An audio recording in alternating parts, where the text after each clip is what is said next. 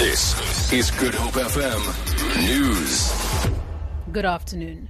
Western Cape Traffic Chief Kenny Africa says there has been a marked increase in the number of road fatalities in the province's roads for the December and January period.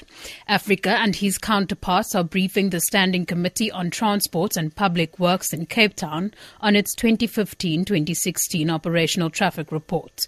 Berenice Moss reports. For the months of December and January, 254 people died on the province's roads, the majority of the fatalities being pedestrians.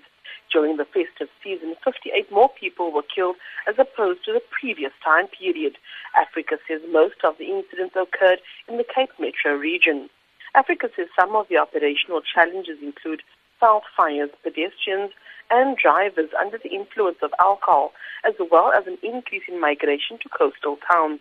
He says fatalities with regard to pedestrians and passengers remain their biggest challenge. Berenice Moss, SABC News, Cape Town.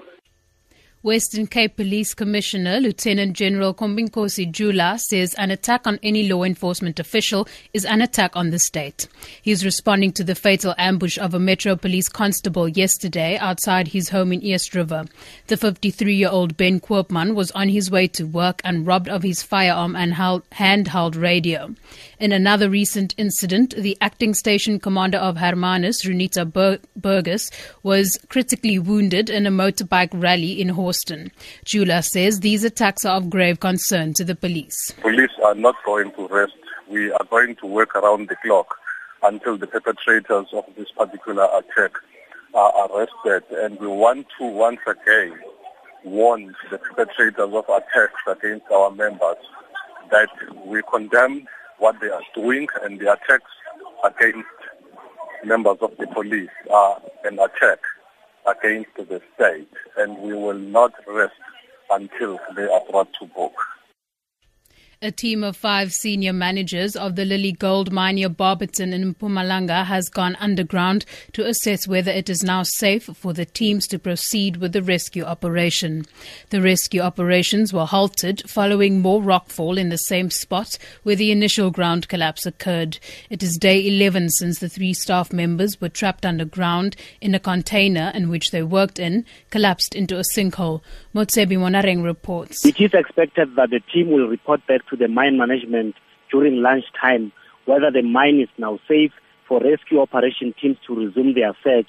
Motsebi Monareng, SABC News, Lily Gold Mine, near Barberton, Mpumalanga. And finally, Anglo American is now aggressively selling some of its mineral assets and has announced that it plans to completely exit its coal business. This is part of a sweeping strategic overhaul to cope with the commodity price decreases. Amina Akram reports. Anglo American has announced sweeping changes after being downgraded by credit rating agency Moody's to junk status. The mining giant says it now plans to concentrate on its diamond, platinum and copper businesses after announcing a 55% drop in its profits for 2015. The company is now selling their base mineral assets to raise $4 billion in order to cut their debt to under $10 billion by the end of this year. For Good Hope FM News, I'm Danielle Buzet.